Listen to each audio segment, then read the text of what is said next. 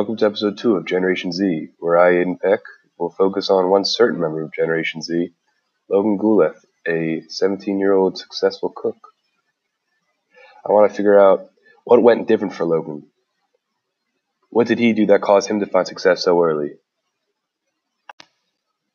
How come the majority of Generation Z is stressing and worrying more than any other generation about becoming successful? And then here's Logan Guleth, right in the middle of Generation Z, and he's a multimillionaire. And to tell you how much Logan Guleth truly has, in 2019, apparently to famousnetworths.com, he has around $13 million. Yes, a 17-year-old has $13 million. He earned all this through doing what he loves, just cooking.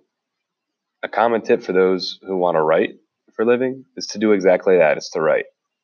And it's the same thing with everything else. Logan, famous cook at 17 years old, started cooking in 2004 when he was 2 years old. And from there, he never stopped. Logan, unlike most people, found what he loved to do at an early age. Now me, I have an idea of what I'd like to do, but nothing exact. All I know is that whatever I end up in, whatever career I end up choosing, or I find myself in, there's 3 things that will be in the mix. These 3 things are hard work, respect, and knowing the right people. These are 3 things that Logan has down. He starts out working hard, doing what he likes to do, just cooking. Then, according to the famouspeople.com, he enters and wins the Jif Most Creative Peanut Butter Sandwich Contest and makes an appearance on NBC's The Today Show. Soon after this, he finds himself winning the Healthy Lunchtime Challenge in Tennessee. This challenge was sponsored by the then First Lady Michelle Obama, resulting in him meeting former President Obama, and his wife. Now, if that's not knowing the right people, if that's not having opportunity at your door, I don't know what is. NBC's The Today Show, Michelle Obama, Barack Obama. I mean, the kid's doing something right. But since he's so young, and he's in front of such, they're all adults, he's got to act a certain way. And that's when respect comes in. He has to carry himself like an adult. If he acts the way most kids his age act, he's not going to go that far. People won't take him seriously. He is a cook.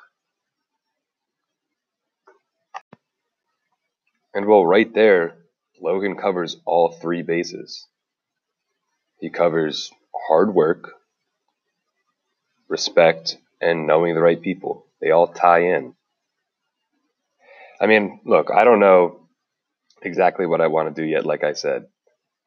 But I can still put these 3 principles into effect in my life, just in general. I've been constantly working since the legal age of 14. I've been lucky enough to have parents when I was young who instilled respect into me.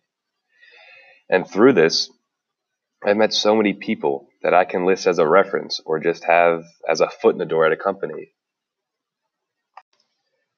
Now, a good question I like to ask myself is, am I jealous of Logan?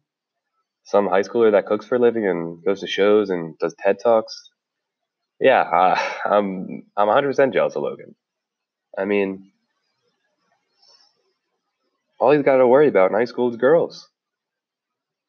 That's kind of the only thing that high school guys do worry about. But yeah, I mean, he's set. Anyway, yeah, Logan Guleth, millionaire chef. I wish I could be him.